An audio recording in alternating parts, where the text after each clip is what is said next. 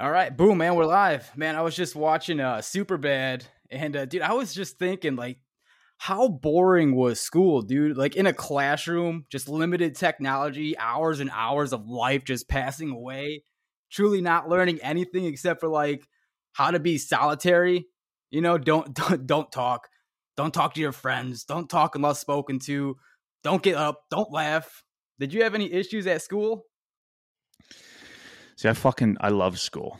And I was a bit of a quiet kid, I guess. Kept to myself when I was super young. Didn't have too many friends. And yeah, no, I mean, I liked being able to like lose myself inside of a book. My favorite subject was English. And I also like I did really well in elementary school and I got made fun of a lot for it, but I won like regional speech contests. Damn, dude. Yeah, no doubt. Yeah. Just so I guess I've always been interested in being able to communicate an idea in layman's terms, if that makes sense. No, yeah, it definitely does. And that's like one of the last things I expected when I see your hockey player, right? There's always these misconceptions. And you know what? We'll put a pin in this real quick. Let's go ahead and introduce you. This is Daniel Carcillo, aka Carbomb. They used to call me Bike Wreck because I skated like I was in a bike wreck. Anyways, dude, thanks for spending some time with us today. Yeah, buddy. Thanks for having me. Yeah. So the back-to-back podcast, I've had Italians on, so I feel obligated, like I should open up a boxing gym or like some kind of pizza parlor. You looking for some part-time work, buddy? Just yeah, I mean, we can toss up some meatballs. I'll bring the chicken parm. Get some, some of my grandparents pizza and cannoli. There you go. Get some of my grandparents' sauce going. We can do it all, buddy. So my cousin wanted me to ask you a weird question. He's a giant fan of yours. He wanted me to ask, what kind of pasta is your favorite? And he saw you as like a penne guy. Penne? Yeah, like the penne rigatones with a spicy arrabbiata. That's the play. Heavy Parmesan too. For sure. All right, dude. That's good. Yo, man, first, before we even get started, dude, on behalf of everyone here in the Chicagoland, I just wanted to say thank you for your time here spent playing for the Blackhawks.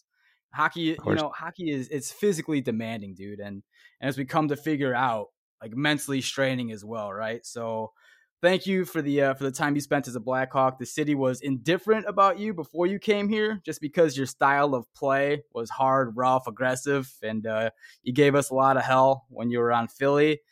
But man, when you came here, everyone loved you. When you left, everyone loved you even more. So I just wanted on behalf of the Chicagoland, thank you for that.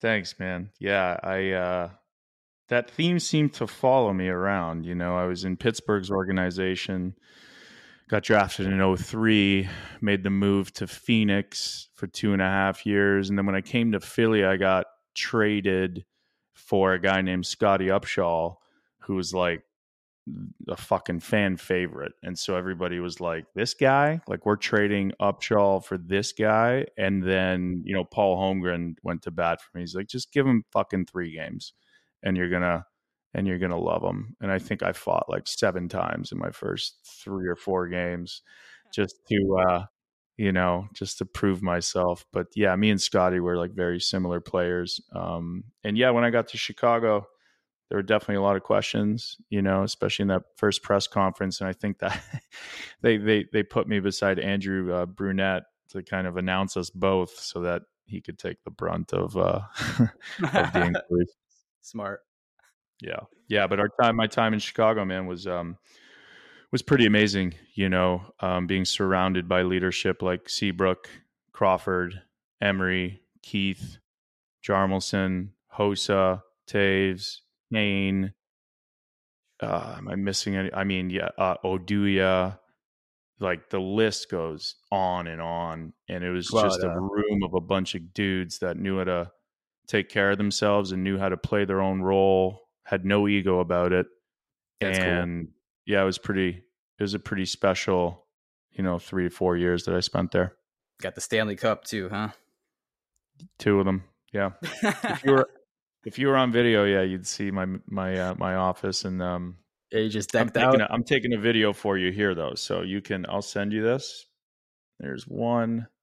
They give you like these little mini replica trophies when you win, or like, so for example, like with the Rangers, we've got a couple. Obviously, we didn't get the cup, but I was lucky enough to have 4 cracks at it in the Stanley Cup Finals, and lost twice, won twice with the Hawks. Damn, that's cool, man. What a career, dude. What a career. Yeah. It's so there was a time in my life when I, and Alan Watts says you're under no obligation to be the same person you were 5 minutes ago, right? So I'm always continually learning and adjusting, and there was a time when I retired in 2015. Steve had just passed away. I was dealing with a lot, just with the NHLPA, et cetera, concussion symptoms. And I was angry, man, really angry at hockey. And so for 4 years, I tried to just do my best to tear it down. And really, when I went to partake in a large mushroom ceremony, that's when everything changed for me from my perspective of, you're creating your own heaven and hell by fighting these people. This organization is $1 billion machine owned by some of the richest people in the world. You're not going to change it. So what you need to do is get out of the negativity and start creating, start getting better, and then create things that can catch the people when they're sick, because that system is not going to change. That was the message that came through on 5.6 grams. And not to mention, obviously, what it did for my different brain regions and brought everything back online. But that's really when I, started to live a happy and fulfilling life. And, I could look back on it now, man, and be grateful for every single fucking fight, 164 of them, every single hit that may have contributed to the symptoms, because now I'm cured, and I've essentially cured myself. And then I can show people, first of all, they knew how bad it was because they saw it. Yeah. And now, even in your pictures, dude, you looked different. Yeah. Oh yeah. I was on the brink of death, man. I was on a lot of pharmaceuticals. That's another topic of discussion here. Yeah, we can dive in there for sure. But I was in a really bad way. I was probably 160 pounds. I'd lost about 50 pounds. Jesus. And this was going on for, the better part of 4 years, right? It was like, but all the while being negative, et cetera, highlighting, I thought I was doing good advocacy. And I was, don't get me wrong. I think certain things have changed. People are a little bit more aware. Players are more aware, and they might question the doctor a little bit more because, essentially on these teams, Northwestern sponsors the team. They have a doctor from Northwestern on the team as the lead medical staff. So it's like, are you really getting the best care that can possibly happen, or is this a liability thing?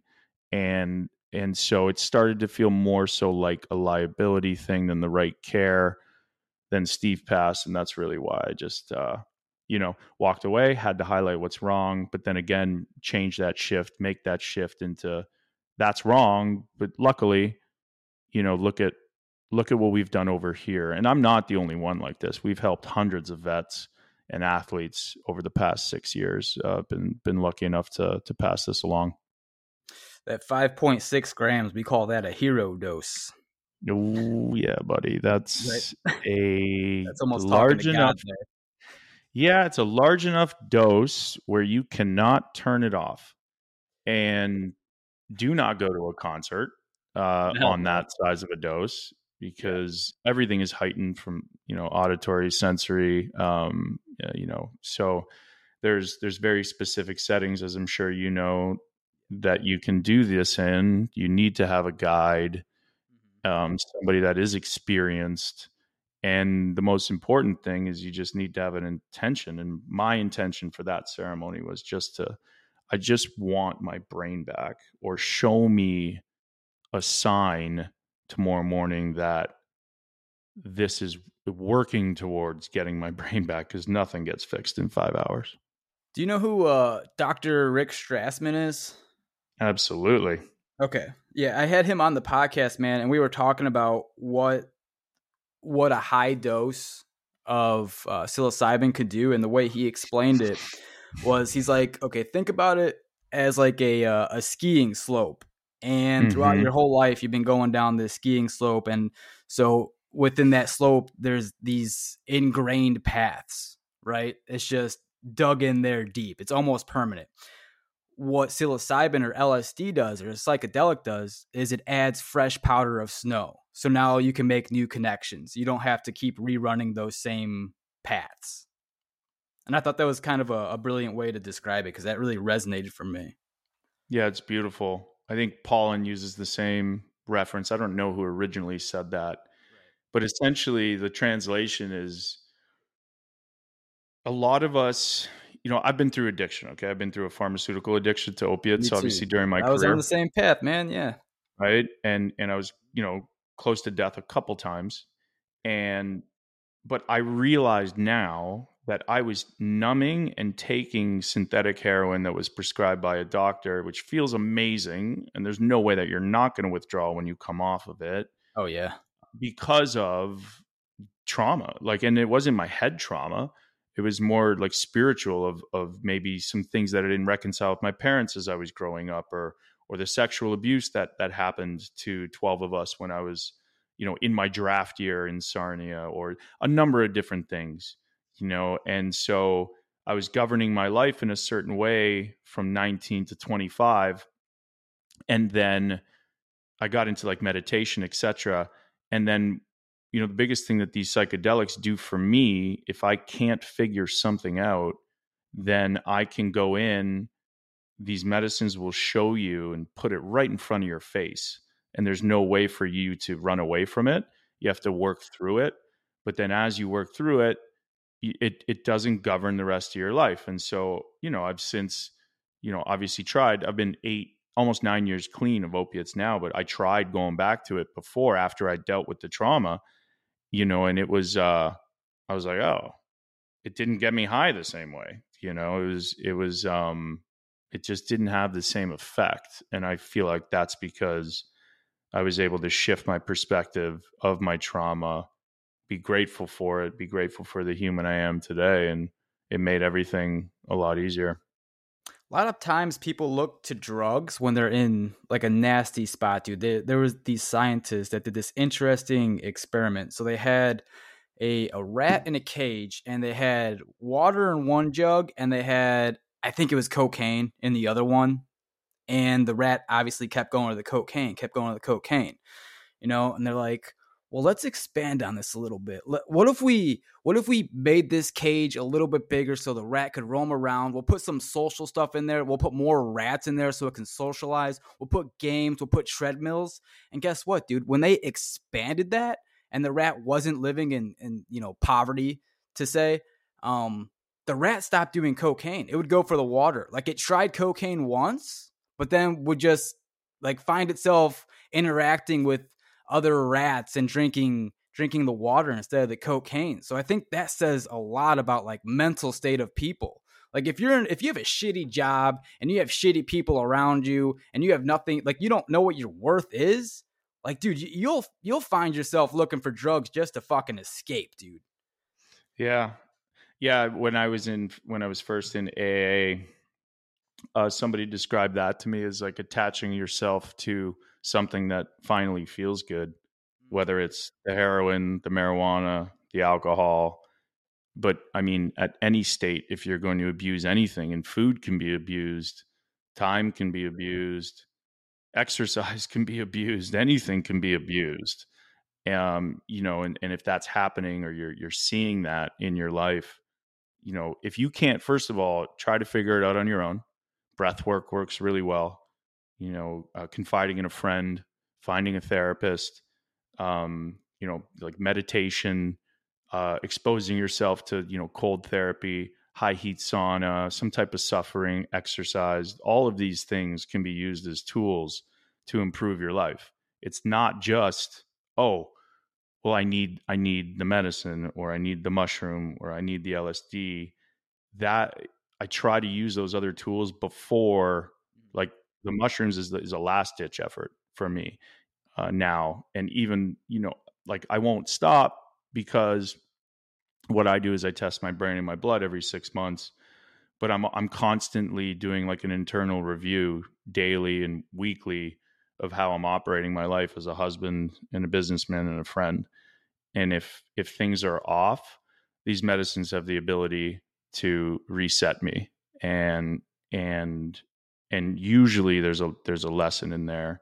And I'm just the type of person where, because we were coming off of the ice every shift, you have to analyze every pass, etc. And there's just an amazing attention to detail that you learn through the sport of hockey.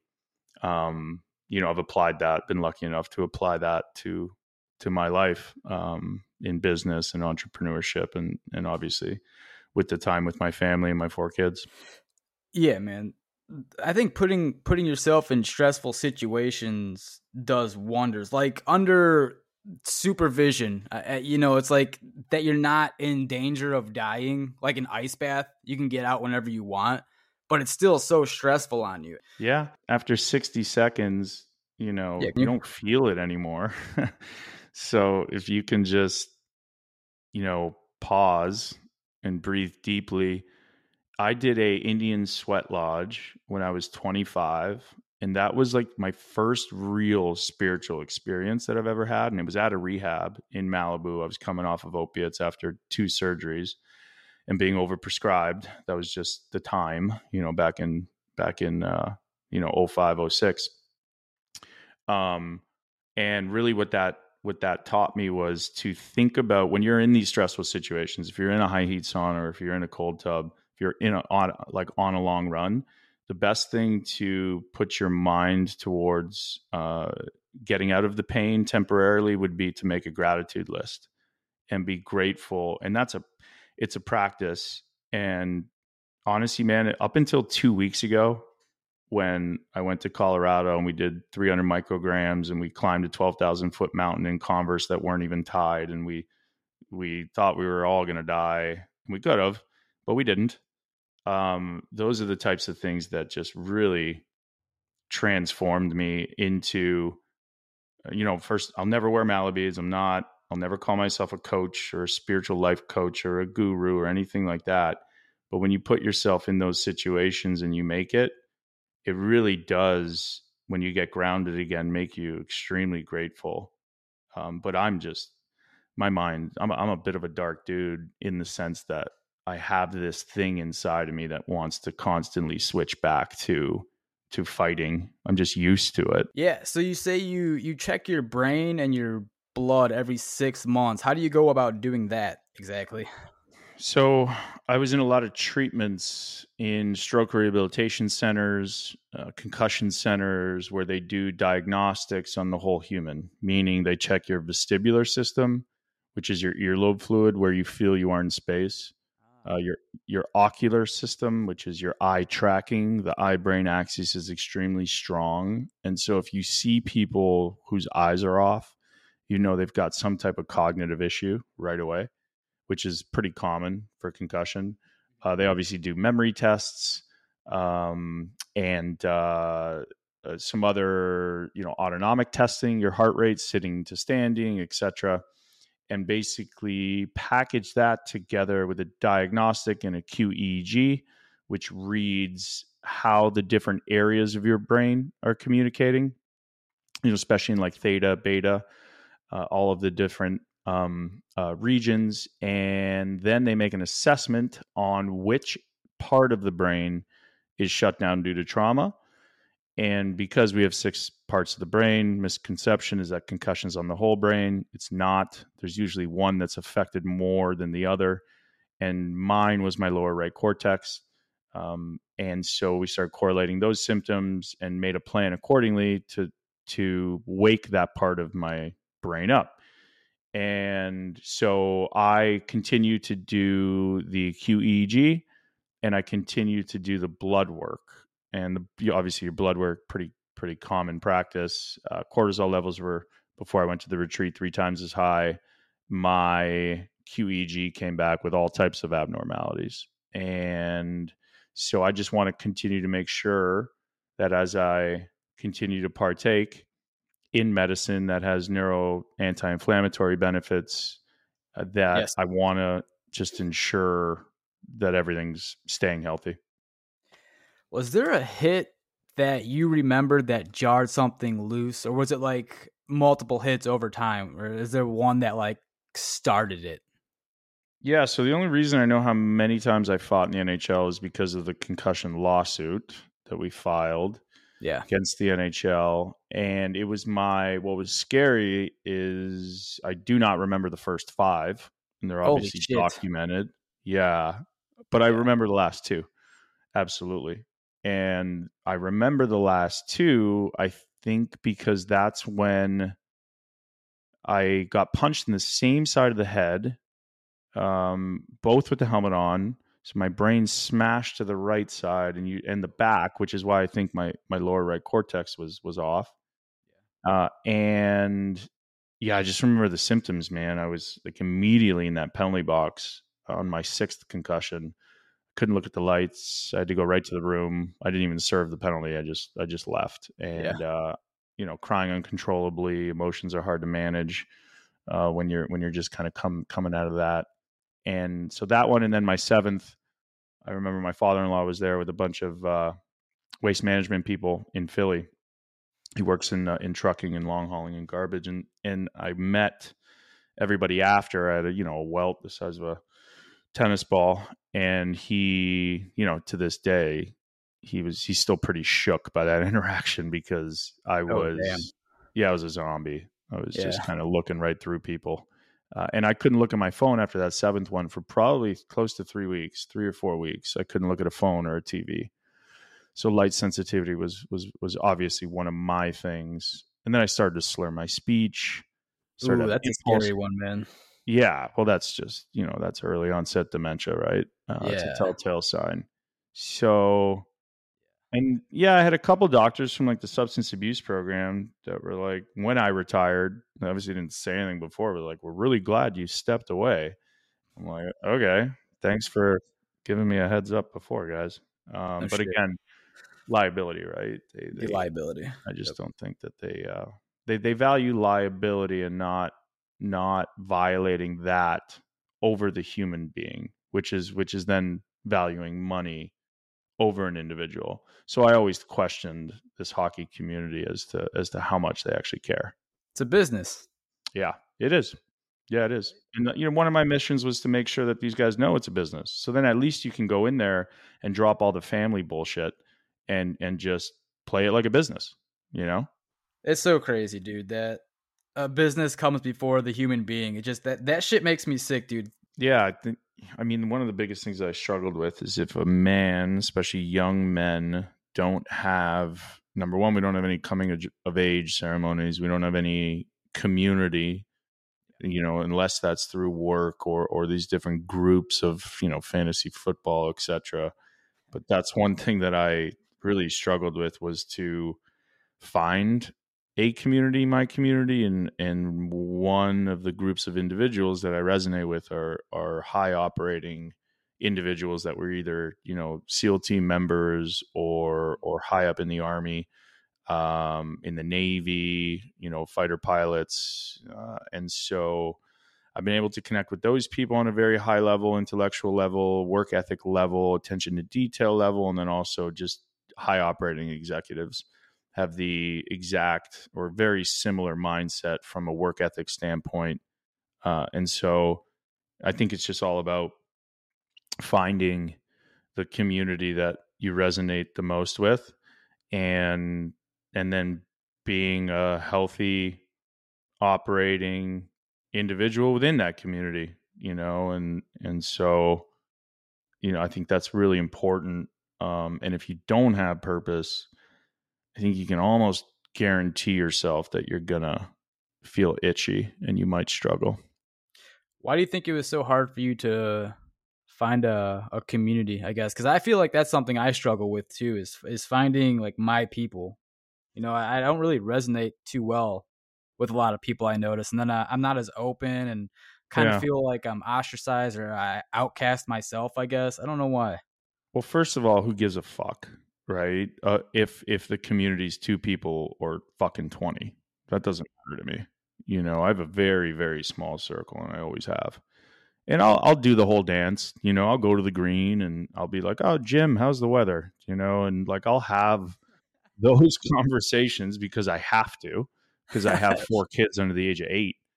But I won't constantly put myself in those situations because I just Yes. don't want to. It's a fucking waste of time. That's You know, interesting, man, because I got a kid that's 6, and I find myself doing the same thing with these like retreats and stuff. Like I'm not really engaged, but I'll do it. I'll do yeah. it.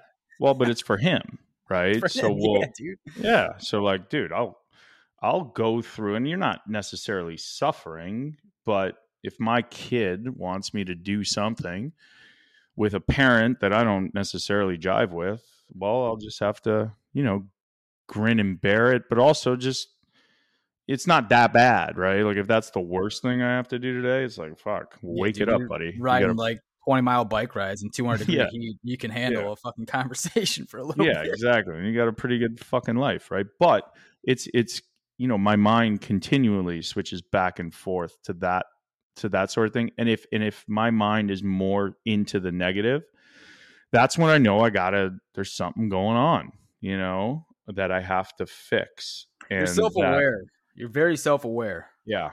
Yeah, and I just have to be. I'm you know, as athletes, if my foot is tight, you know, or my pinky, I'll feel it and I have to get it worked on, you know. So it's the same thing with my spirit, and I'm not religious, but you know, I operate on very simple principles, and also too, I'll preface this with I'm not a fucking angel. I'm not perfect. I fuck up all the time and continually fuck up, you know. And so but I know who I am, you know, and if somebody interprets me challenging them in a business setting as me being mean and they want to talk about their emotions, I'm not interested in hearing it because in business, you don't bring emotion to the table. You bring facts. And if the facts point towards somebody needing a wake-up call and we're in the same business and we have shareholders, well then it's beholden on you and the best thing for the company and for the shareholders to have that tough conversation. So, you know, there's a lot of people that have moved away from that just can't hang and handle it. And that's okay. And I've given them 4 or 5 chances, but you just have to move forward, right? Like if you're just constantly, even if it's a half a step, even if you're crawling, you just please just continue. If anybody's listening to this and you feel stuck, you just move forward and make time for yourself to figure out who you are, and then you'll be able to figure out what you like, the people you like to be around, and then you'll seek that out with the right type of thought process and energy that will also seek you out. You know, you get exactly what you put out in this world. That's what I believe. So do you believe you've read the book The Secret? Yeah, You yeah, I've know read about that. it? So A is that little. what you believe in?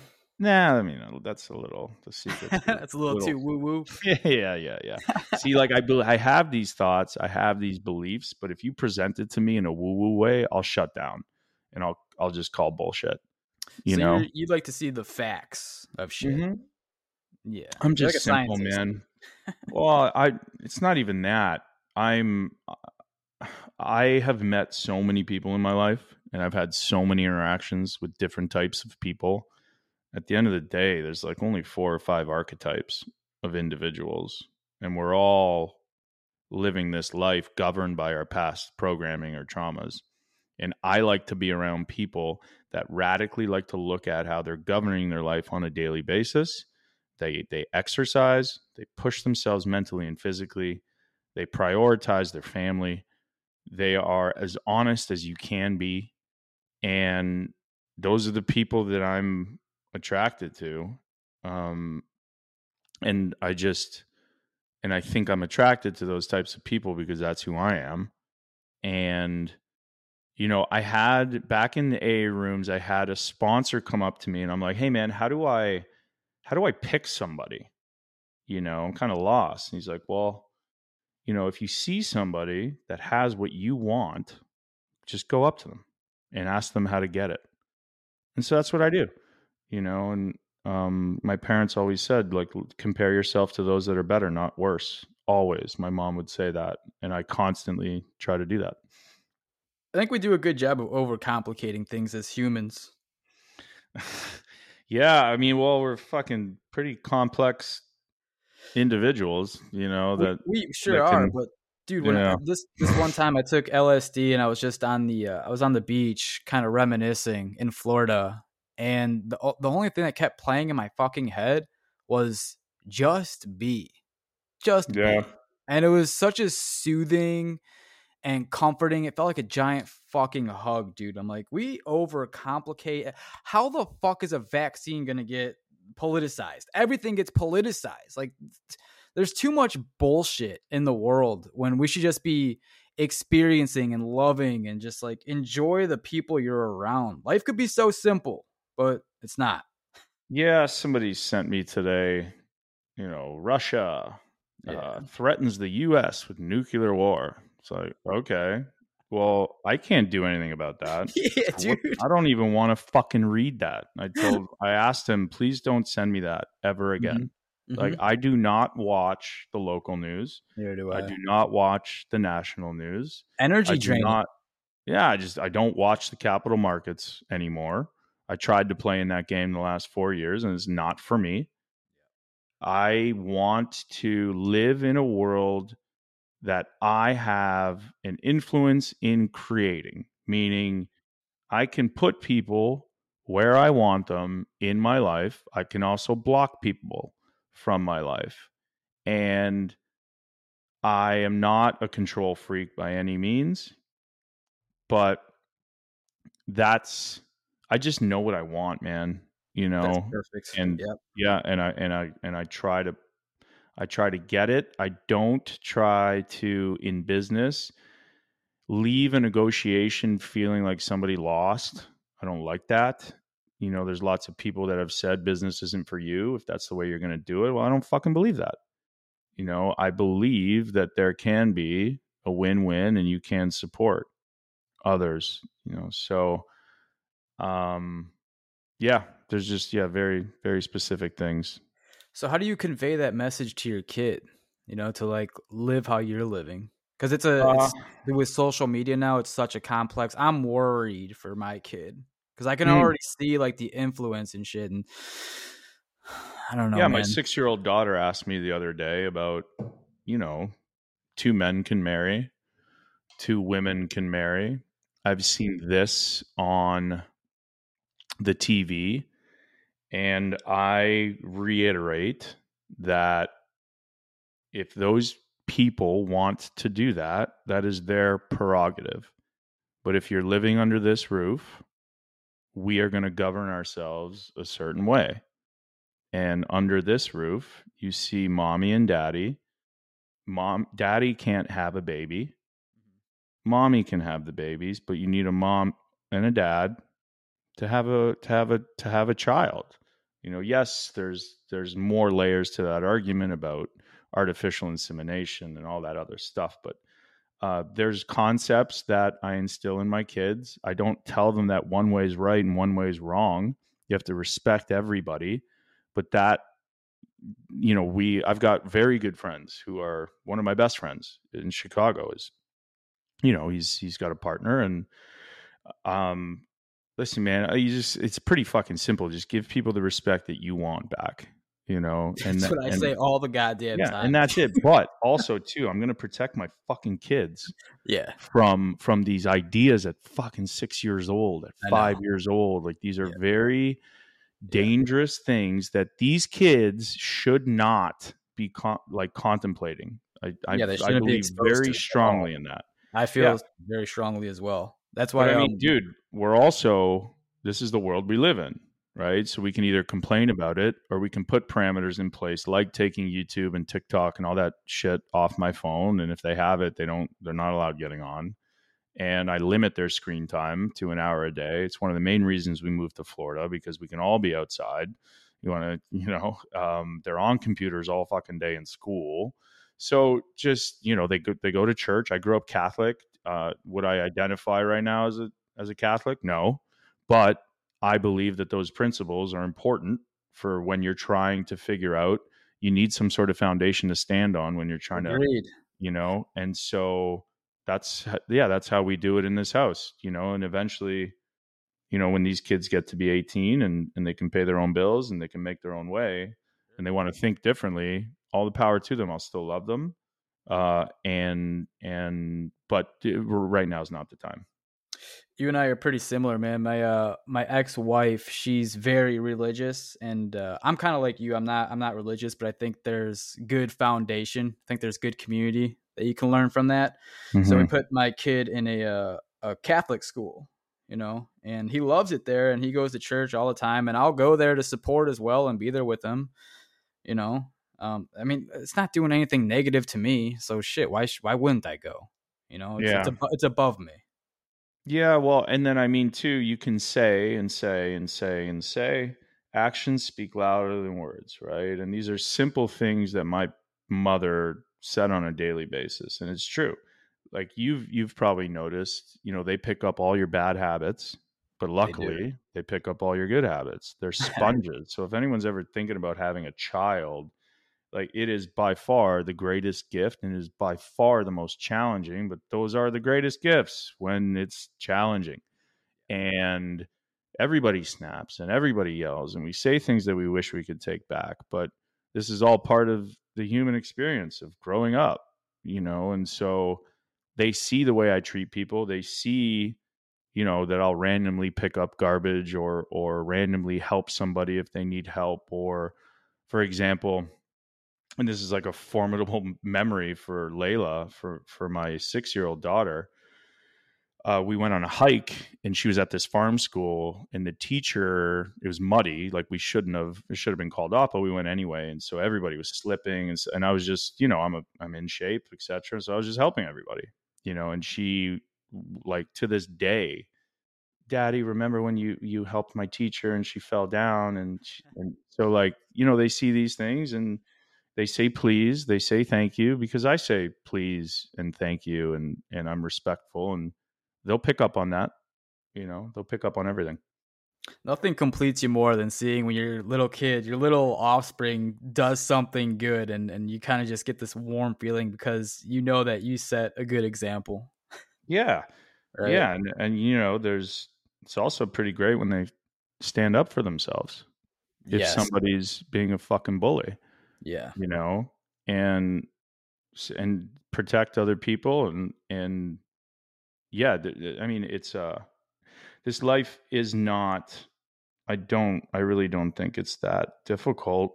Although, the problem I see today is that we're inundated with how fearful we should be. And so it's, again, why I limit my time on these screens. And there's a quote that Duncan Trussell said, which I fucking love. He's like, there's some poor idiot standing by a waterfall, not knowing how depressed and anxious he should be because he doesn't have a cell phone. I'm like, God, that's so fucking perfect, because the reality is, like, there's only 300-400 million people on Instagram, Twitter. Like, that's not the whole world's view. It's just a very loud minority. There's 8 billion people in this world. So just wake it up, I lost my phone while fishing a couple months ago, and I lost it in the lake. And, I didn't try to go retrieve it, or I didn't even call my cell phone company to replace it. I'm like, I'm just going to take this as, like, I'm leaving for a little bit. Don't fucking contact me. I'm not going on social media. This is just, give me 5 days. Dude, those 5 days, I noticed so much more shit in the world than I've ever had, and earlier this year, I wanted to like get a flip phone, and whenever I go out, Like I'll bring my flip phone and leave my smartphone at home just so I can go experience shit. And if I want to take a picture, I could take a picture.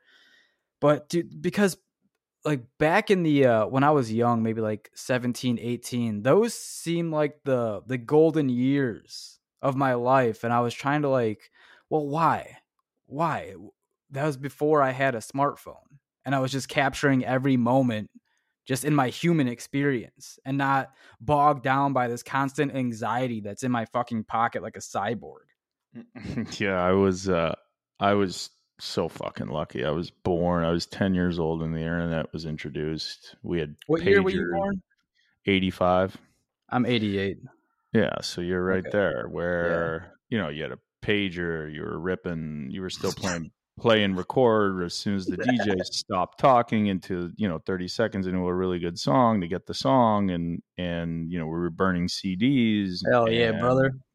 yeah, then we had I was always the music guy, for any hockey that we went to. Like, music is an integral part of my life, and I believe that they're the true prophets if you can just listen to the words and take it in. And yeah, I mean, we're growing up in an amazing time in history. It's moving extremely fast, but like I said, we all have the ability to create our own world. And I just don't live in certain worlds that other people live in. And we can even go through like this medical system that we have, and this thing that we constantly get inundated with are these indications of what we are based off of a fucking checklist that a doctor gives you, and you get a scale rating, and then they can prescribe you a medication that is completely unnatural, that was completely made in a lab. Some of them are legal amphetamines, most is like legal heroin.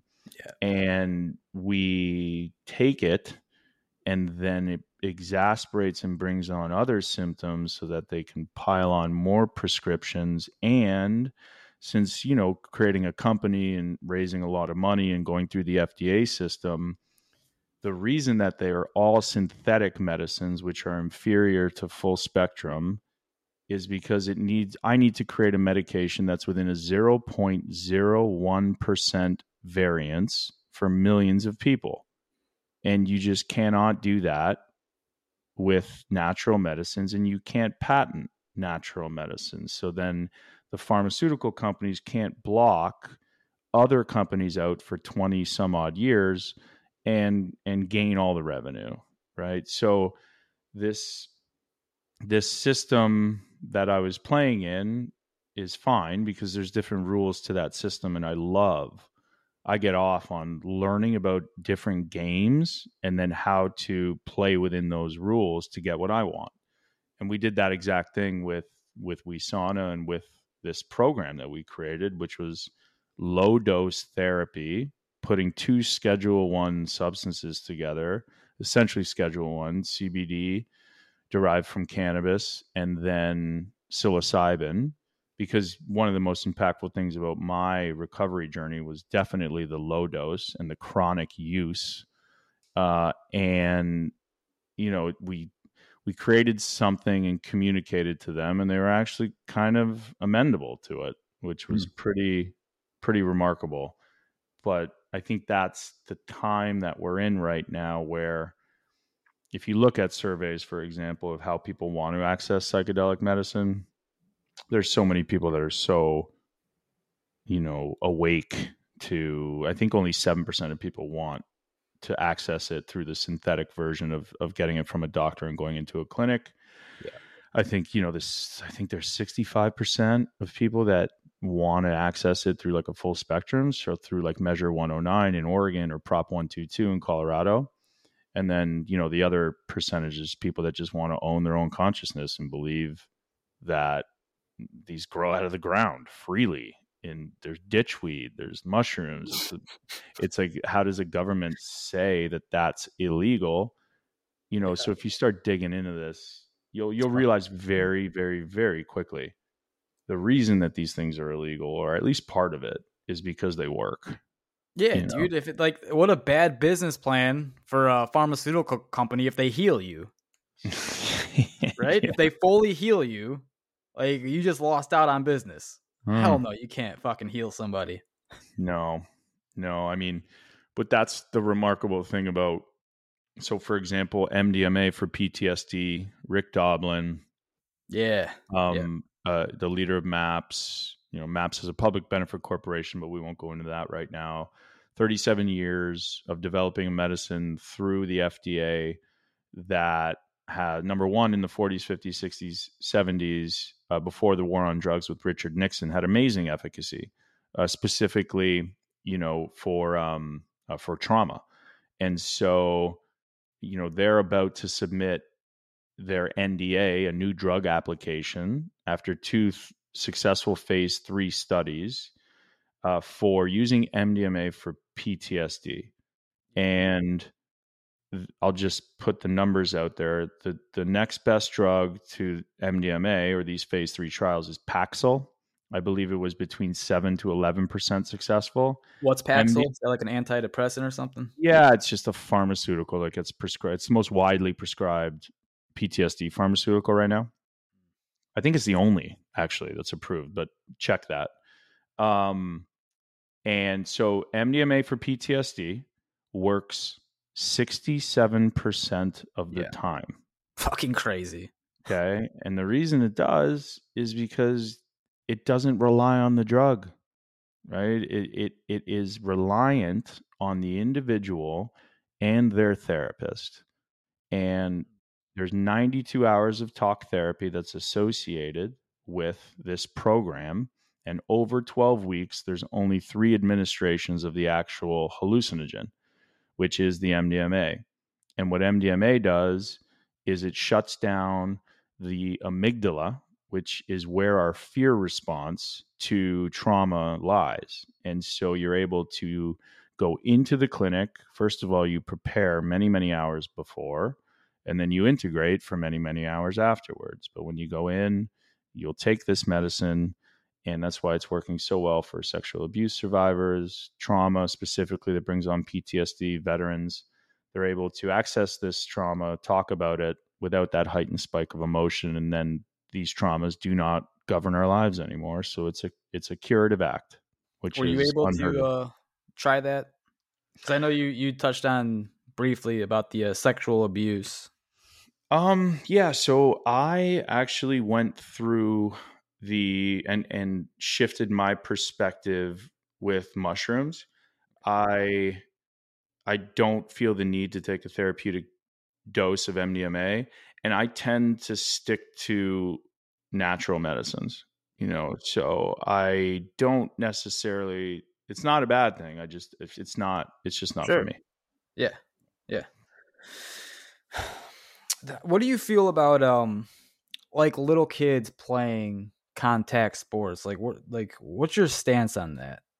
I feel like you'd be So, a wonderful person to ask. yeah, I mean, listen, by now, if you're a parent, you're making a responsible decision for your kid. There's tons of research out there. 3 or more concussions, you're 80% more susceptible to neurodegenerative disease. And so if you want to subject your kid to that at an early age, that's on you. If you're not going to do the research, that's on you. But also, too, we have to understand that, not for football specifically, right? Very marginalized communities. It's kind of their only way out. It's one or the other.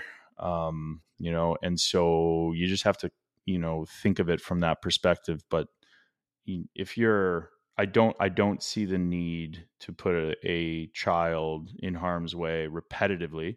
And sports are already doing this. There's flag now, right? So they're getting better. And then, if you get old enough and you're good enough and you need to sign a contract, that's your decision, right? And you should now be armed with enough information to make an educated decision if the risk outweighs the reward. And the risk is, one hit can change everything. Yeah, my kid's in flag football right now, and I was just doing some research. I typed in, when should a kid start tackle football? And Google's actually letting you know that they shouldn't start tackling until they're 14 years old. And I remember back when we were kids, it was like you getting to fucking tackle football right away when you're like 6 4 years years old. old. 4 Yeah, years, dude. yeah. As How soon as you get crazy is that? fucking, Just yeah. bouncing your head off shit. We just didn't know, right? Like nobody was, or I should say, like the fucked up thing is they knew back in 1995, right? They had Right. all of Yeah. these, Yep. like, why did they create all these panels and all of these organizations within the organization that were looking at this research? And then my issue is then they held that information from us, right? So I wasn't able to make an educated decision, and I felt like we should have been told. And then, most of the haters and the bar stools of the world will say, well, you would have signed anyway. I'm like, fuck yeah, I would have. But I still wanted to know. I still feel like I got violated, you know?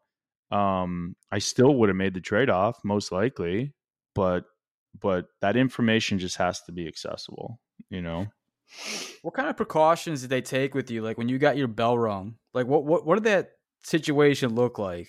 Like, did they tell you just like, take a couple days to yourself and get back out there full speed ahead, take a Yeah. test? So we had a brain test that was done at the beginning of every year. It was the exact same test. So by year 15, because I'd done 3 training camps prior, you memorize it, and then you also know that it's the same test that you're going to do when you're hurt. So what Yeah, do? fuck You it up. bomb it just enough to know that it's not going to throw up a red flag. And then you can get back. And the reason you do that, number one, you don't have the information of how risky these hits to the head are.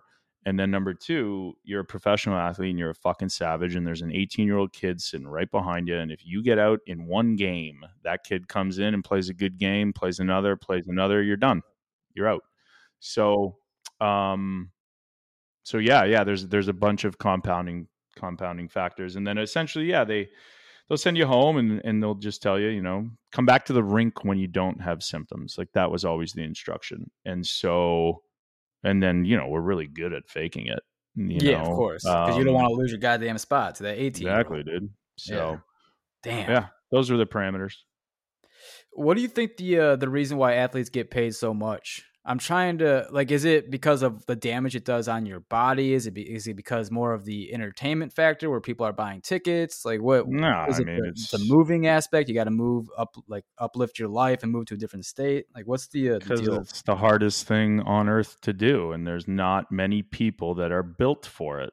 That's why there's only 750 so hockey players every year. That's why there's only a certain amount of NFL players every year, because most people would quit because the suffering and the risk and the stress is so great. And there's only a select amount of human beings that, for whatever reason, could be the 10,000 hours of training, or it could be the trauma that they've been through, or it could be the circumstances that they grew up in the neighborhoods, etc., that will fucking commit to that wholeheartedly.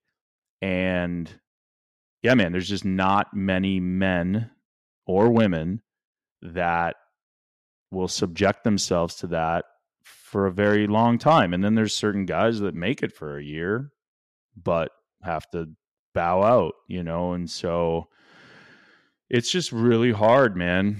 It's a really difficult thing to do, to commit yourself to every fucking day. For 16 years, I was committed to one thing, which was being the best hockey player I could be. And so that meant anything I ate, sleep, just, who I interacted with, alcohol, all of that was I was constantly judging myself. That's crazy, man. You're like literally property of the NHL. Like your body is the NHL. Yeah. I mean, in your contract, you can't ski, you can't do certain things, and if you do and you get hurt outside of the rink, they'll throw your contract out. So, god damn.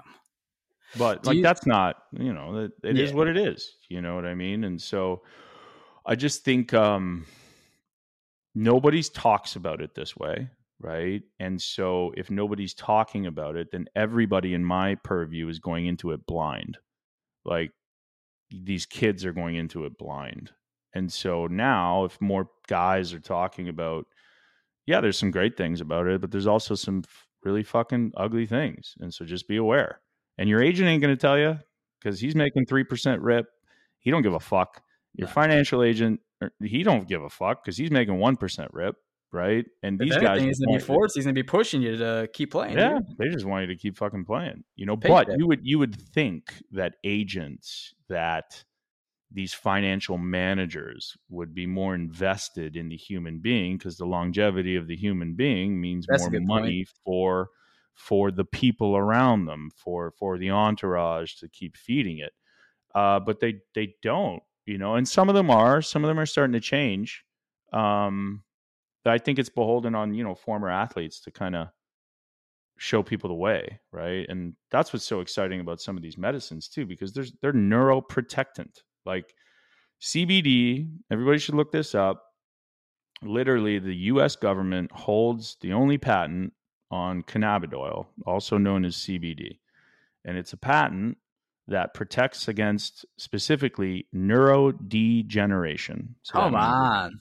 that means it could protect against, aging. That means it protects against um, brain injury. That means it protects against, and in the patent, it's specific. They specifically call out neurodegenerative disease like dementia, Alzheimer's, and ALS and Parkinson's.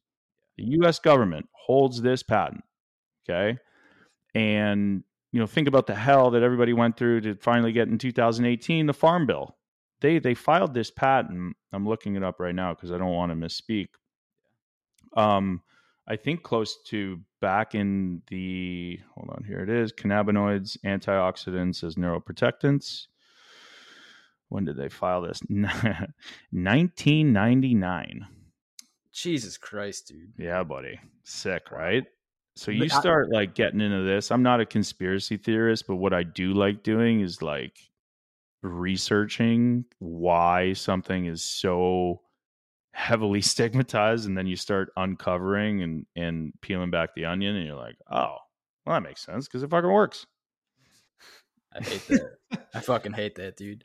I love it. I mean that there's people just like you and me who are in control of what we put in our bodies. Yeah, but think about how fucking beautiful that is now. And you have this thing called, the curiosity chamber, and you're literally able to go wake people the fuck up. It's fucking amazing. You're right. To like That have aspect. somebody, oh, dude, you see the look on somebody's face after you take them through a ceremony on 5 grams. Like, if I could get addicted to anything, motherfucker, I can get addicted to that. What's your schedule look like when you're taking, if you're doing microdoses or if you do like a big hero dose every once in a while? Yeah, so the hero is it's reliant on myself, of when, again, I'm seeing these exterior things, and I'm either there's way too much stress, or there's a problem I have to solve. It's not all about business and etc. Or if there's someone I have to help, right? If there's somebody that's constantly reaching out seeking this, then I will help connect them, right? But the microdose is a pretty religious thing that I do on a weekly and monthly basis. I always take 60 days off during the year, and that's usually around December, January. And then I am pretty consistent with a 4 to 5 day on and then a 2-day off every week. So one thing that everyone should know, if you're taking natural medicine, you can tend to build up a tolerance, especially like CBD. But what I found was interesting, and then obviously you reset, just like coffee, like try it, take the weekend off. You go Monday and you'll probably be sweating.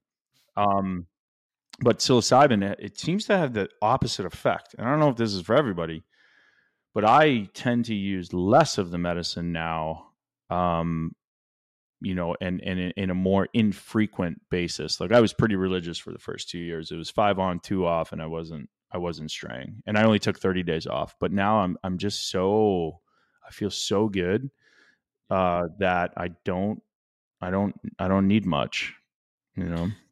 What sort of things do you notice, dude? Because when I microdose, like everything becomes more vibrant, like colors, and like my vision becomes better, dude. It becomes HD, even on just like such a small microdose. Yeah. So, I mean, the biggest things that I notice, the number one thing I notice is it allows me to be more in the present moment.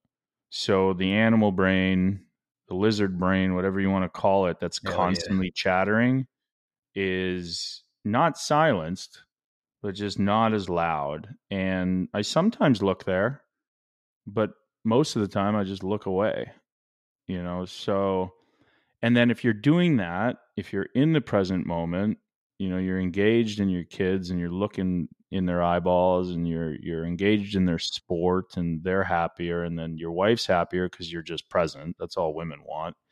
And then well, not all they want, but it's a big thing. No, you're right. And then, you know, in business, when I'm at the computer, I am engaged in what I'm doing and I'm taking in all the information. The information you can take in is infinite, as Alan Watts said. Like you can, you know, he laughs at you know, us being able to control these decisions because, you know, you're not controlling the other person on the other side, et cetera. So there's so many things that are out of your control. But if you're in the present moment, you're taking in the most information that you can to make the best educated decision that you can. And I think everything is pretty much an educated guess. And then, yeah, I mean, and then, you know, I also use it like recreationally, right? Like, it's like, if I know I'm going out with a buddy who likes to drink, I'll, you know, pop a couple because it'll help me have less, you know, in a situation where I might not be as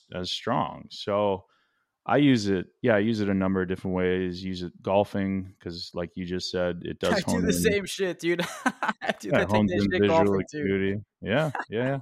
So, yeah, man, it's a tool that that you know can be used numerous different ways. And you're really the first podcast where I'm starting to talk about this outside of a medical context because I just sold the drug development program to a company and I sold the clinics and I'm kind of a free agent right now. Nice, And dude. so, Congratulations. yeah, it is nice. Awesome. Good Yeah, on it is. you. So, yeah, and just focusing, you know, on this project called the Healing CREI with my partner Cody Chandra and a bunch of others, and Joe Caltabiano and Tyler Zakovich and David Kivitz and Aaron Robb, just a fucking stellar team of dudes who are going out and trying to address the infrastructure and access problem that you know, when you go to a doctor, they write you a script, you go to Walgreens, you take it at home. Well, this medicine is done in the clinic, in brick and mortars and setting. As I said, like the area that you do this medicine is so important. And so we're building that infrastructure for ketamine clinics and for MDMA clinics and partnering with physicians. So that's really cool. And yeah, and then, you know, I'm trying to build community. I'm trying to find my way, trying to be a little bit more vocal with my crew doses and yeah, there's a few other things that I have going on that I won't discuss because you don't need to tell the world everything. And yeah, man, just focusing on education, awareness, and trying to give back so that I can keep what I have. You've become immersed in this, and like there's no way you knew that your life would take this route. Like after the first time you took mushrooms, right? This was over a long period of time because dude, you're fucking knowledgeable as shit. So you like I can see that you like you're taking this as serious as you took your NHL career. You're just invested completely. It seems Yeah, like, right? so yeah, it saved my life, man. I was extremely suicidal and I wanted to end my life. I wanted to unburden my family from seeing me govern myself the way I was. And Can we touch without, on that for just a little bit about your yeah, suicide? yeah. So I got to a point. So from 2015 to June of 2019, I spent $500,000 of my own money. I went again to the stroke rehabilitation centers, etc. A good day was 5 to 8 symptoms. A bad day was 15. Jesus. Dealing with slurred speech, headache, head pressure, insomnia, impulse control issues, appetite loss, memory loss, short-term and long-term, anxiety, depression, suicidal ideation. And I got to a point, after the stroke rehabilitation centers had took all my money. I moved on to, float tanks, hyperbaric chamber, moxa acupuncture, cranial sacral, which helps to decompress the brain, reflexology. You're trying so fucking hard. Oh, I tried everything. Yeah, man. And, I documented this. Like I told everybody, I'm like, hey, man, this didn't work for me. And I don't fully believe in that, but go try it, because without hope, then you get to a point where I was in June where I wanted to end my life. And so I had just seen a study, I think a year and a half earlier in 2017 or 18, of a brain under fMRI. And it's that really cool Beckley SciTech where the brain regions are connecting. I'm sure you've seen that image. Yeah, I know what you're talking about. Yep. And I'm like, damn, that's the right and left brain hemispheres communicating. Yeah. And then I was like, that's what these stroke rehabilitation centers and doctors were telling me. And this can happen with like $30 worth of mushrooms. I'll try that. So I didn't quite know how difficult it was going to be. But luckily I'm just, I'm a very just strong-willed individual. At that time, I was about 18 years deep into therapy. So I knew myself for sure. Not as intimate as I know myself now, but, and then, and I partook because I thought it could work. And, what happens with mushrooms, specifically just psilocybin mushrooms, is it exasperates what's at the forefront of your mind. So I went there thinking, these guys, they surprised me. First of all, I went there to get CBD genetics and thought I was going to start farming. And they're like, no, man, like, we're going to do this. I'm like, perfect. Let me grab an Uber. I'll grab a case of beer. I'll go grab the smokes and we'll do it. And they're like, no, man. Like, no. That's not what this is. I'm like, okay.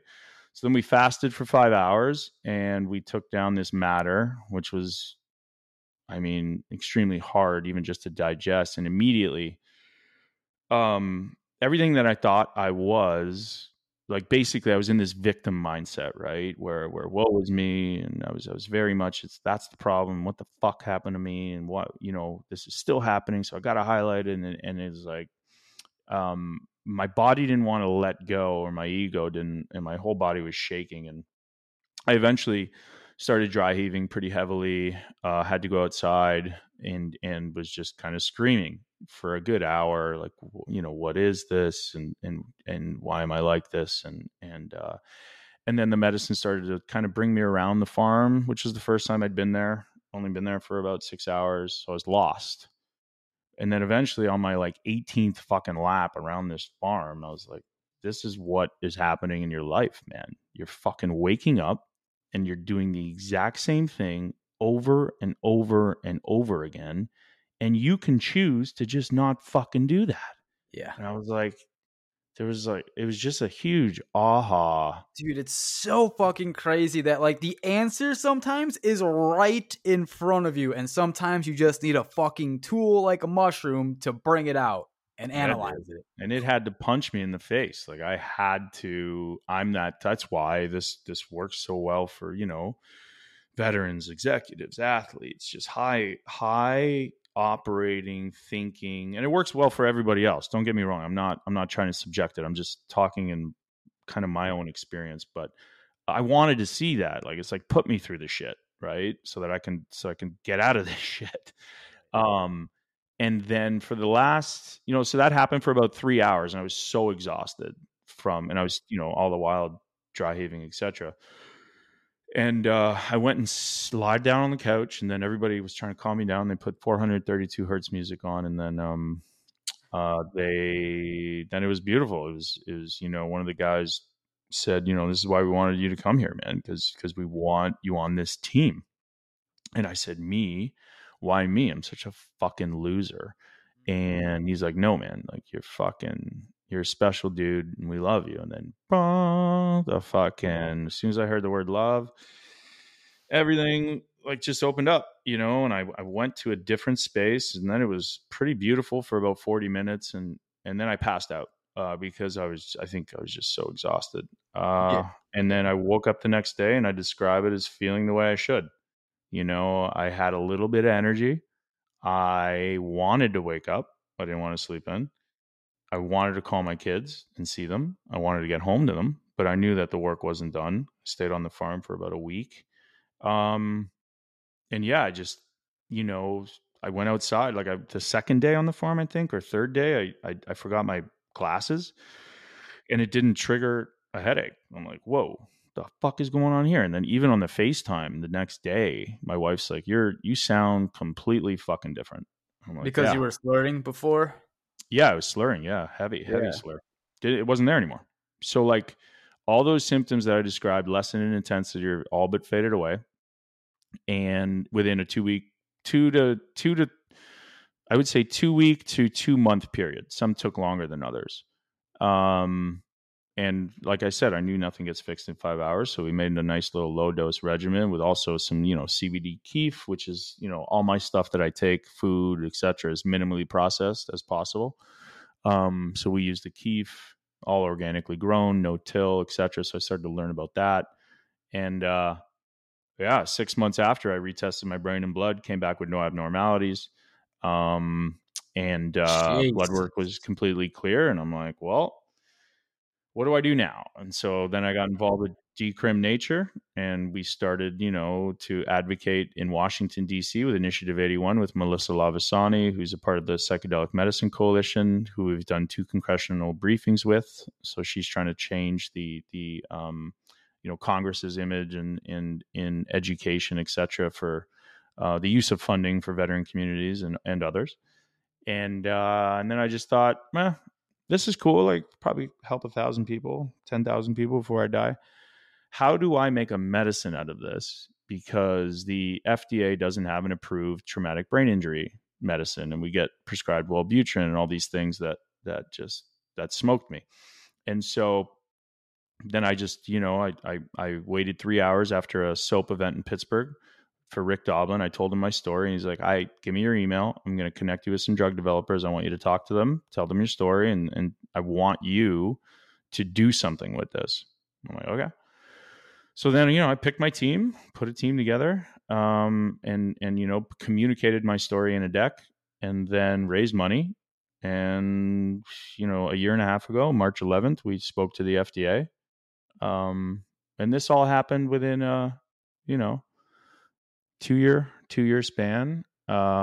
We've owned and operated clinics in the space. Like I said, I've done those 2 congressional briefings. I've offered my story and know how to measure 109, which is an adult therapeutic use program. It's the first state in Oregon that's open right now that you can fly to and legally in that state, not federally, but statewide, do psilocybin in a service clinic or a service center with a licensed facilitator that'll sit with you, with a manufacturer that's licensed, and a testing facility that will test the material that you're going to eat. So there's a rigorous kind of process, and it's all full spectrum, which is fucking amazing.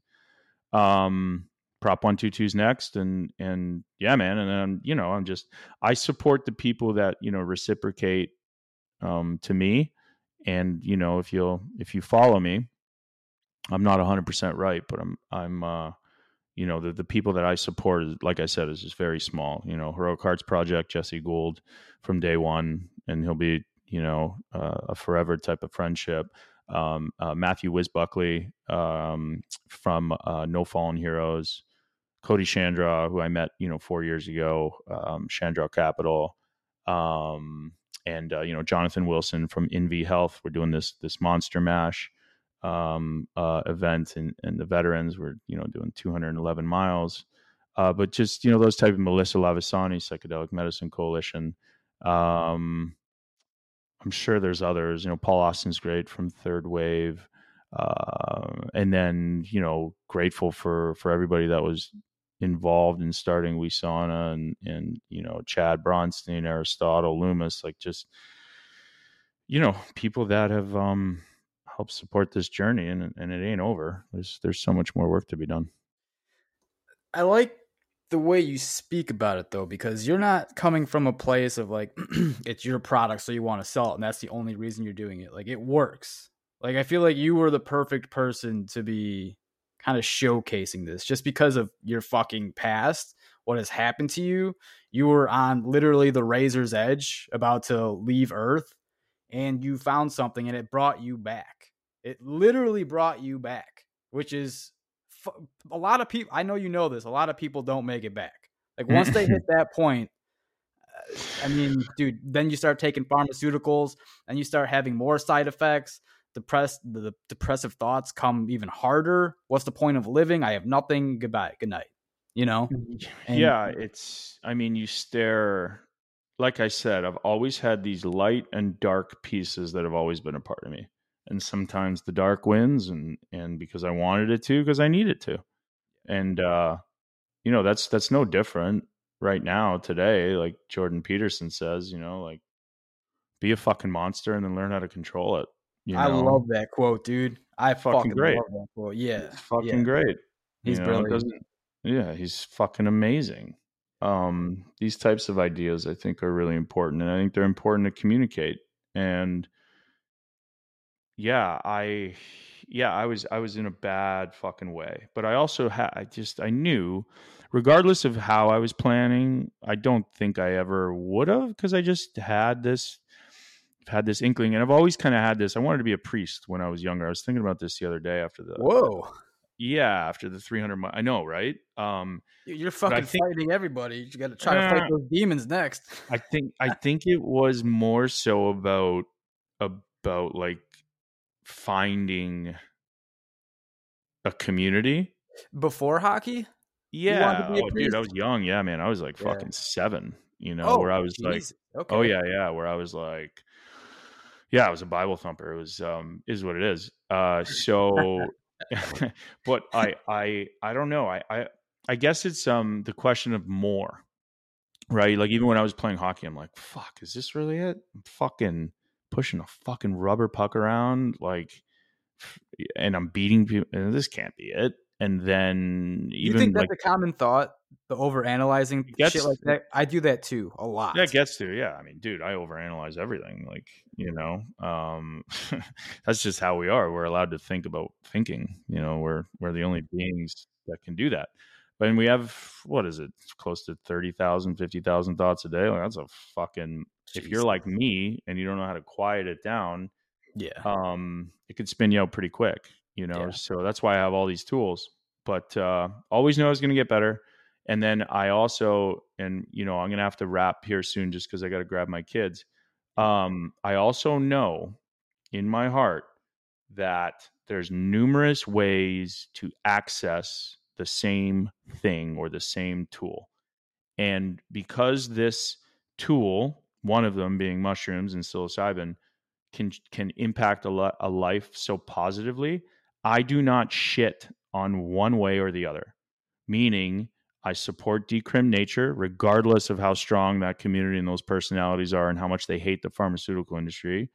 I started a pharmaceutical company because I believe that some people are going to want to access this through a prescription and from a doctor. That's millions of people. And then I support Measure 109. I support Prop 122. I support these avenues to get full spectrum medicine, because I think people are educated enough to know, no, I don't want the synthetic. I'll just go to Oregon or I'll go to, Colorado, and I'll partake there. And, people should have access to their own consciousness, right? Where the decrim comes in. So agreed. I support them all, man. And I don't put them down.